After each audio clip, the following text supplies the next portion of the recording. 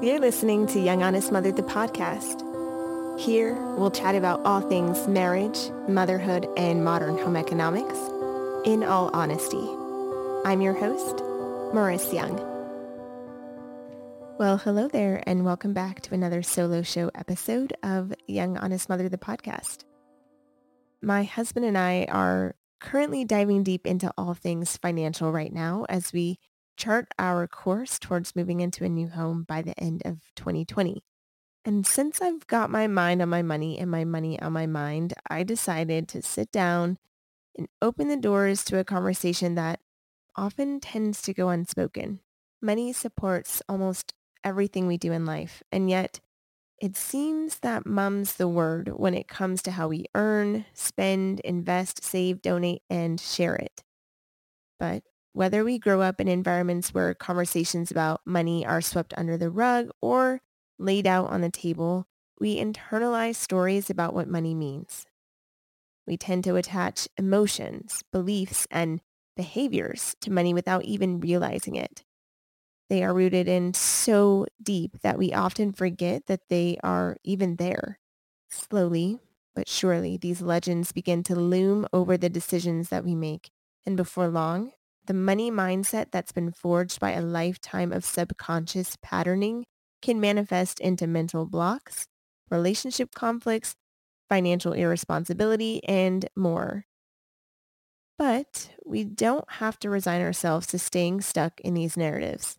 These days, as I engage in more and more money-centric, honest conversations with my husband, I've uncovered my fair share of financial fictions. And what I've come to realize is that the stories I've held on to about money were germinated by some single grain of truth that has since become distorted by varying points of view. So I'm faced with a choice. Allow these stories to continue on unchecked or re-examine them. I think you know which one I decided to choose. I'm working on reframing my money myths by actively identifying the stories I've attached to money, challenging that narrative, and then changing the lens in which I view these situations. Let's face it, in all honesty, money is essential to modern home economics. And because I'm committed to shedding light on the meaningful topics that are often overlooked, I am compelled to share 5 money myths that I've been reframing recently. So let's dive in. Money myth number 1. Aiming to earn more money makes me greedy, selfish, unaltruistic, and kind of all of the above. Reframe. Aiming to earn more money will help me to be even more generous in the way in which I can take care of my family, my community, and causes that are dear to my heart. Okay, a little context here around this. I've been quick to conflate earning money with identities that I am loath to associate myself with. And thus, I've distanced myself from the desire to earn money, lest it thrust me into a role that I've never wanted to play. But when I really stepped back and took the time to think about it, I couldn't ignore the fact that money is involved in almost every aspect of how my husband and I take care of ourselves and our family. And then eventually I realized that earning more of it would actually allow for us to establish a lasting legacy for our family. It would allow us to be even more generous with donating to causes that we believe in and blessing neighbors in need. See how liberating reframing all these money myths can be? Okay, on to the next. Money myth number 2. Selling is pushy, forceful, and slimy. Reframe. Selling is simply sharing. Okay, a bit of context here. I hear this one a lot from women who are contemplating starting their own business, a new venture, or just putting themselves out there to talk about what they find to be important, valuable, and meaningful.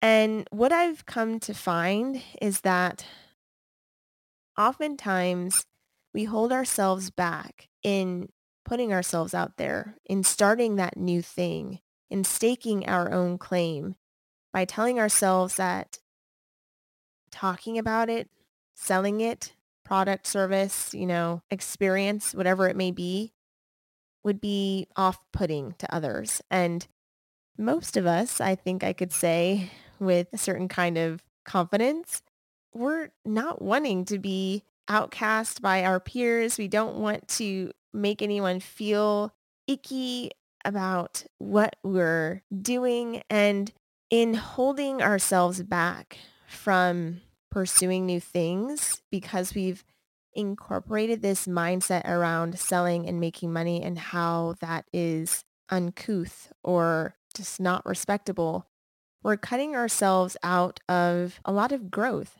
financially and otherwise. What I like to remind people, and also what I have to remind myself many times, is selling is simply sharing.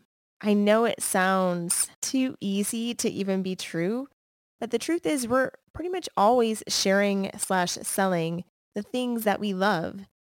Think about it. When was the last time a friend came to you for a recommendation on a lawn service or your favorite restaurant to order takeout from or a new movie to check out on Netflix? When you come back with a recommendation, something that you've tried, tested, and loved, and you share that with the person who then goes out and buys that thing because you have recommended it to them, you are selling. We have a distorted mindset, I would say, around this area of money and finances. And in many cases, I find that it is hindering us, which is why I wanted to bring it up here. In coming back to the realization that sharing about what we love is human at its core and is part of our everyday life, from sharing recommendations with our friends to convincing our husbands to clean all the bathrooms in the house or whatever it may be, we arrive at the core functionality, the core purpose of what sales even is. And as I mentioned, it's sharing. And after we've scraped all of the misconceptions away, we're left with something that is uniquely, innately human and compassionate. Those are just my 2 cents anyway. On to the next. Money myth number 3. The price is firm. Reframe. I can ask for a better deal. I used to look at price tags and see absolutely no wiggle room. If it wasn't explicitly marked down on sale, I just assumed that the price couldn't possibly budge. But then I started working at a digital marketing agency and I worked alongside the owner of the company. And I've got to say, I was constantly astonished at how frequently he received discounts and free upgrades. How did he do it? He just asked. I mean, as simple as that sound, he literally just asked. For example, he'd be at the cash register, the cashier's ringing up all of the things that he wanted to purchase. And my former boss would just strike up friendly conversation and ask something as harmless as, are there any Monday discounts by chance? Or, insert whatever day of the week it happened to be. And the cashier would usually chuckle and say something along the lines of, no, but, I could offer 10% off on this purchase. And just like that, my boss would smile, accept the discount, and thank the cashier, and we'd move on about our day. And, I honestly, at first I thought it was just luck, I think, but as I have been reflecting more and more on this phenomenon, I realized the inciting action for receiving these discounts was asking. And I didn't believe it would work for me at first, asking for a better deal, but I am practicing. And the thing is, I have to remember that I'll never know whether or not a discount can be received if I don't ask. So I challenge you to try it. Best case scenario, you negotiate a better deal for yourself. Worst case scenario, you end up paying what you had already expected to. There's literally nothing to lose except a few extra dollars on your subtotal. Okay, next one. Money myth number 4. Asking for paid opportunities is begging. Reframe.